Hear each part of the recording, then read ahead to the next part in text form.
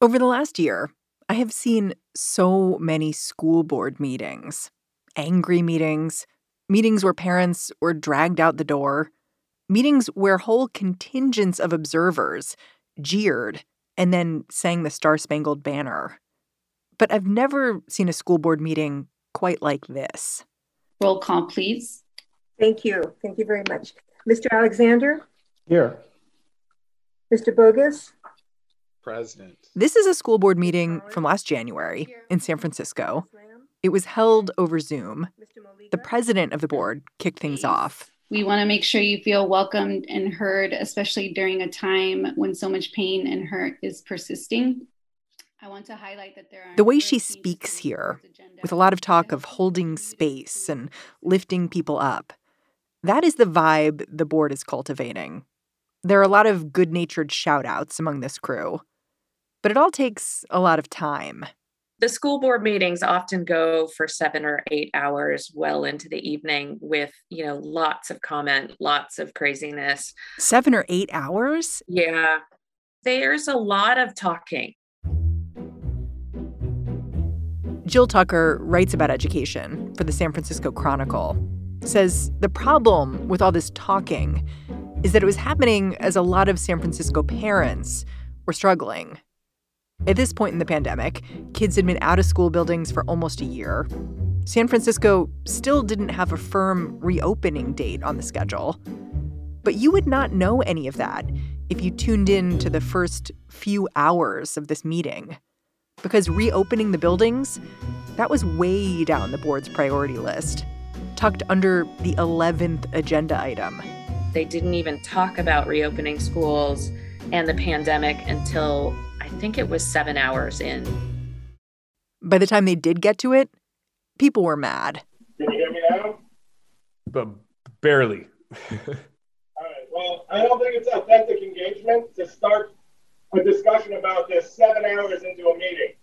It's the opposite of that. It's actively and purposely discouraging families from participating.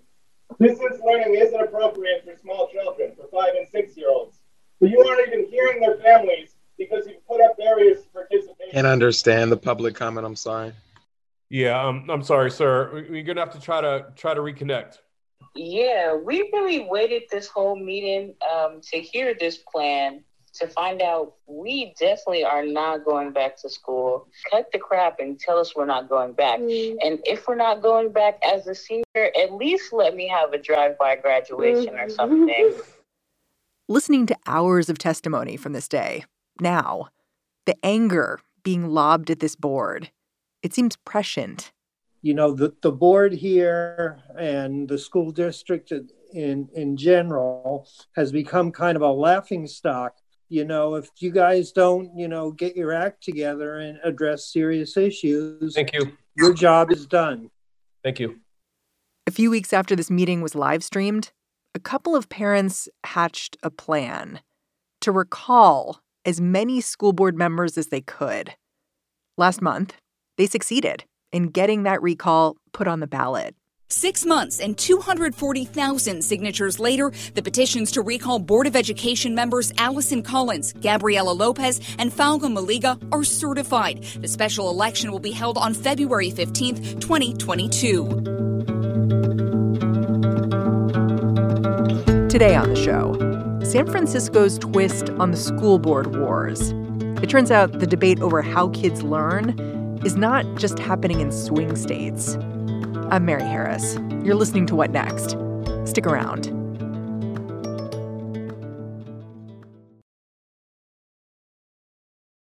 This episode is brought to you by Discover.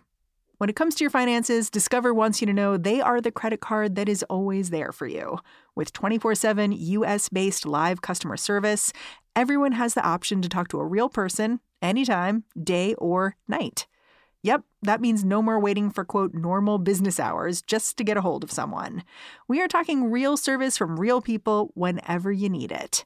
Get the customer service you deserve with Discover. Limitations apply. See terms at discover.com/creditcard.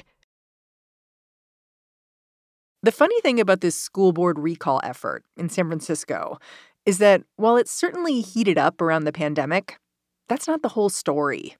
This fight has been animated by some of the same cultural issues around race that have set off school board battles everywhere else. In fact, Jill Tucker thinks the groundwork was laid a few years back when the school board weighed in on a controversial piece of art. It goes back really to when they decided to address a controversial mural in Washington High School. And the mural is from the Depression area, a WPA work, considered very historic by many people. The murals were painted by a Russian artist in 1936, the year the school opened. The fresco is called Life of Washington. As students and the mural has some images in there, including white settlers stepping over a dead Native American and showing slaves in the fields. It's a huge mural that takes up the walls along the staircases. It's not just a tiny mural. And, there's been a lot over the decades, a lot of consternation about the mural, about how kids would say something like, "Oh, I'll meet you by the dead Indian for lunch," and I guess the question is like, what do you do? Because exactly, it's a work of art that is in and of itself like a historic piece, but do you want it around kids, like sort of shaping their education? Exactly. And if you don't, what do you do then? Exactly. I mean, removing this mural, it's a fresco. You can't it's not just hanging on a hook, right? It's painted into the wall. The issue became, do you destroy it? Do you cover it up? Or do you educate the kids about it? Those were kind of the three options that were up for debate. Which did the school board choose? Well, they initially chose to destroy it, to paint it over, to literally cover it with white paint and destroy it. And then I think they realized that was probably going to be a long legal battle and expensive. It would be expensive to paint over it, frankly. It was, just to go through all of the process to do that. So they then sort of reversed that at another meeting and decided to cover it up with panels or curtains or something that would semi-permanently obscure it so that the kids didn't have to look at it. How did the community feel about that? I think a lot of people felt at the time that the school board was not doing its due diligence in terms of understanding the process of how, you would need to make a decision like this about something historic and a piece of art. And I think people were also frustrated by the fact that first they voted to destroy it, and then they reversed that and voted to cover it up. And the artist was actually, he painted those images in the mural to illustrate that Washington was not a saint, that he was part of slavery, that he was, part of the destruction of Native American populations and culture. But that was not part of the school board's conversation. So I think for a lot of people, it didn't feel like the school board was, in control of the debate. It's interesting because I hear that story and I think the response from the school board sounds a little herky-jerky.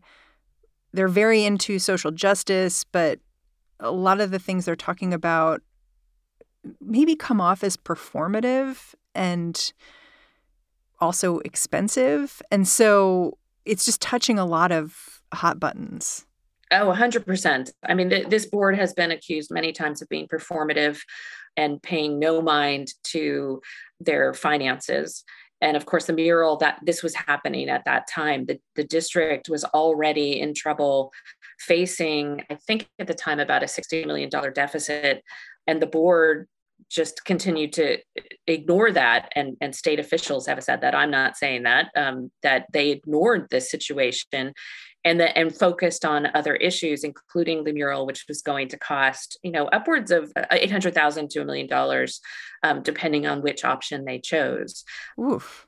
Yeah, it was a lot of money. So I think people were looking at this school board wondering, I think, certainly this mural has always been controversial. And I think that, it's right for people to talk about it, to look at how to address something like this that is in a school rather than a museum, and a lot of people agreed with that. I think the problem was that the school board went into it with one mind, and wasn't really looking at the big picture. So what did this incident tell you about how the school board as it has been, sees its job? I think it demonstrated that the school board was very committed to these types of decisions at the perhaps expense of other types of decisions or the types of decisions that typically school boards would make, very sort of policy top down. A lot of things that they have taken up have sort of been very directed toward the superintendent and very, administrative tasks, which, at one point the superintendent threatened to leave and then decided to stay if they basically stepped back and followed their own policies and let him do his job. So they were making trouble with everyone. Oh, yeah. Yeah. This is a board that likes to stir the pot. That's 100%. Yeah. And the mural kind of, it demonstrated that, and then it just kept going. This well-intentioned focus by the school board on symbolic issues continued through the pandemic. In January, as more kids around the country began returning to classrooms, the San Francisco School Board made headlines again, this time for an expensive push to rename schools within the district, all while parents waited impatiently for guidance on reopening. For a while, there have been some schools that the community, the parents and the community and the teachers wanted their schools renamed. And so they created this task force to come up with which schools should be renamed. And the idea was, any schools associated with, a person connected to slavery or oppression would be renamed. So the task force then came up, went through every school name and reportedly did their own research to determine whether or not that person had a connection to slavery or colonization or other types of things. So they went down through the list, and out of about 118 schools, they pulled 44 names. And that's a huge percentage. It's huge. And even school board members that supported the process were like, oh my gosh, 44 school names, including Dianne Feinstein, who's at least one of the board members who'd been on the board years earlier, voted to name the school Dianne Feinstein. So there was a lot of controversy about some of these name changes. The research was very questionable. So there was a lot of questions about the historic accuracy of the decisions, the lack of academics and historians in going through these names. Even the mayor, London Breed, came out with a statement saying, I can't understand why the school board is advancing a plan to rename all these schools when there isn't a plan to have kids back in those physical schools. Yes. And so not only was the process of renaming the schools questioned, but it was happening during the pandemic when kids weren't in school, when they were suffering, when there was a lot of issues that the district and the schools and the teachers and the families were facing.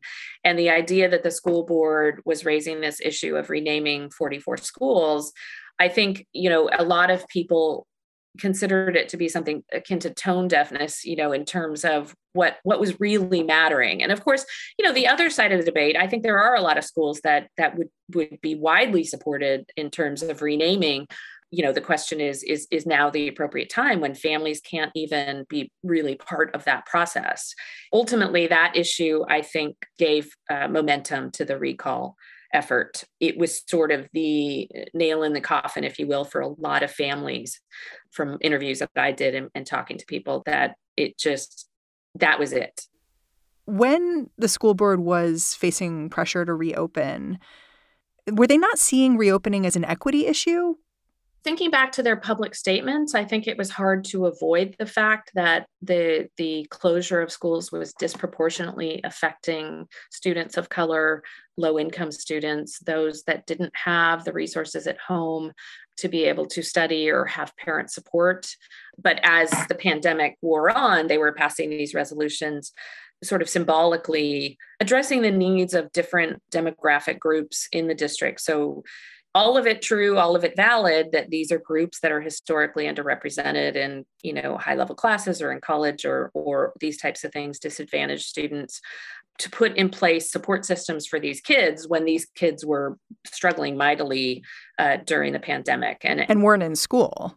They were in online school and in some cases not in school at all. But yes, they, so I think there was a lot of folks at the time that were very concerned, saying, you have to focus on now, what is happening now? How are we going to get these kids back in school? They're suffering. They don't have Wi-Fi, et cetera, et cetera. So this really led to a lot of angst among the community that the school board that the pandemic and reopening appeared to be something of an afterthought 7 hours into meetings. Around the time the board was catching so much heat for renaming schools, Jill interviewed the president of the school board, and she asked about equity issues and whether keeping buildings closed was disproportionately impacting those on the margins. But the president seemed unmoved, insisting that children were learning more about their families and their cultures by staying home. She dismissed the idea of learning loss, too, saying kids were just having different learning experiences than the ones we currently measure. I think that her statements in that story definitely didn't reflect what a lot of parents were feeling.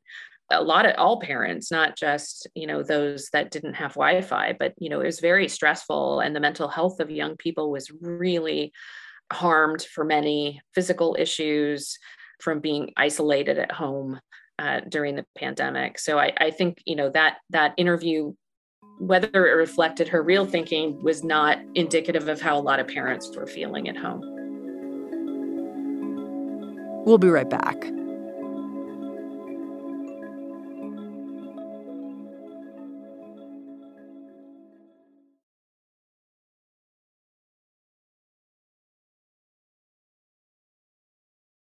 Over the last year, problems for the San Francisco School Board just began to pile up. Parents were caught off guard when the board suddenly changed admissions criteria at a selective high school, opening it up to a lottery in the interest of equity. One board member got accused of sending anti-Asian tweets. So this recall effort, it ended up being about a stew of hot-button issues.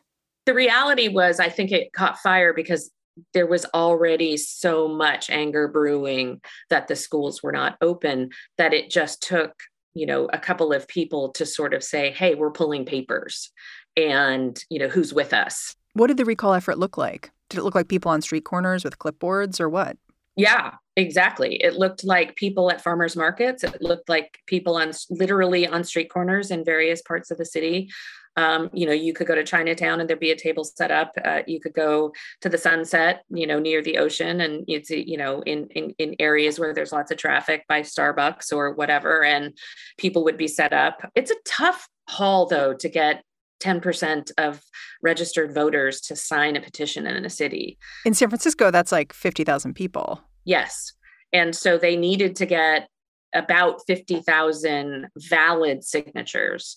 But in order to do that, you actually have to get about 70,000 to make sure you have enough to qualify. And so that's an awful lot of signatures in a city like San Francisco to go around during a pandemic when people are not outside. The people pushing the recall forward were a pair of local parents.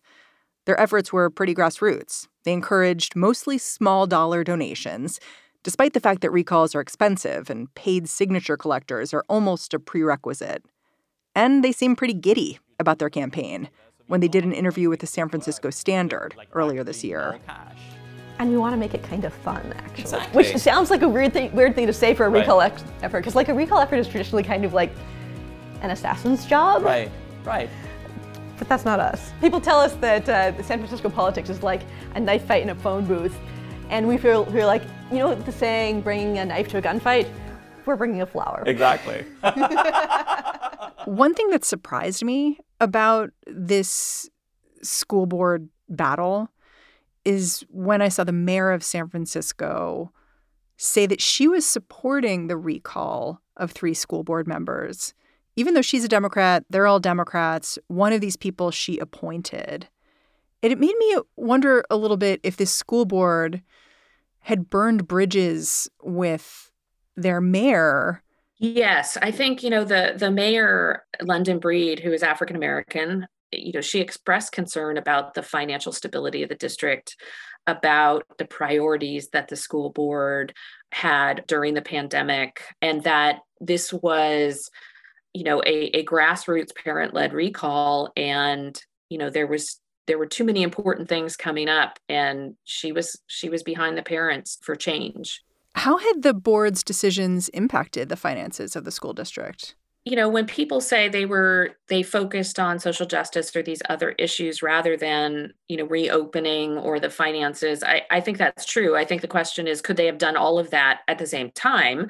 I certainly think that was possible. They just chose not to, but a lot of these decisions did have price tags with them. And, in a district that was struggling financially, and they knew they were facing years of financial shortfalls and all of these things, and basically just chose not to deal with it. Instead, they passed resolutions that continued to cost money or add money to the budget expenditures. Recently, the state had to appoint a fiscal expert to come in to the district because they are facing such a massive shortfall, $125 million next year. And if they don't come up with a plan in December, it triggers a process that could lead to state takeover. So the recall election is coming up in a couple of months. It seems somewhat likely that you might have a slew of new school board members coming in. Mayor London Breed would appoint them if any of these members did get recalled. I wonder, as a reporter who's watched the last few years play out in San Francisco, whether you have advice for anyone who might be coming to a school board like San Francisco's fresh after all of this. Oh gosh, I don't have any advice for them. And those members in the next coming months after they would be appointed would have to choose a new superintendent because the current one is retiring, and they would have to somehow figure out how to balance the budget and make cuts that are going to be incredibly difficult. It doesn't sound like a fun job. Yeah, I'm not sure, school board member is ever, like the description never includes fun. That's always been the question of school boards across the country. Who wants to be on the school board? Who ends up being on the school board because of the type of job that it is? I do think across the country right now and in San Francisco, people are now realizing that these people that are elected by often a very small percent of the voting population in San Francisco, you can get elected to the school board with 25,000 votes, 22,000 votes. And that's the same across the country. People just sort of, they don't really know who's running necessarily. They don't pay attention. They might just check yes for the incumbent, but I think people are realizing across the country that, school boards have some very powerful tools to make change, whether that's banning critical race theory or banning vaccine mandates. School boards have a lot of power. And I think that is the message that we're seeing across the country and playing out in San Francisco as well. People are waking up to the fact that the school board isn't just a bunch of boring people sitting there, voting yes or no on, library books or whatever, that they can play a very powerful role in the culture wars of a community. Jill Tucker, thank you so much for joining me. My pleasure. Jill Tucker is an education writer for the San Francisco Chronicle. And that is our show. What Next is produced by Carmel Delshad, Elena Schwartz, Mary Wilson, Davis Land, and Daniel Hewitt. We are led by Allison Benedict and Alicia Montgomery. And I'm Mary Harris. You can go find me on Twitter. I retweet stuff. Sometimes it's funny. Sometimes it's just weird. Anyway, I'm at Mary's desk. I will catch you back in this feed tomorrow.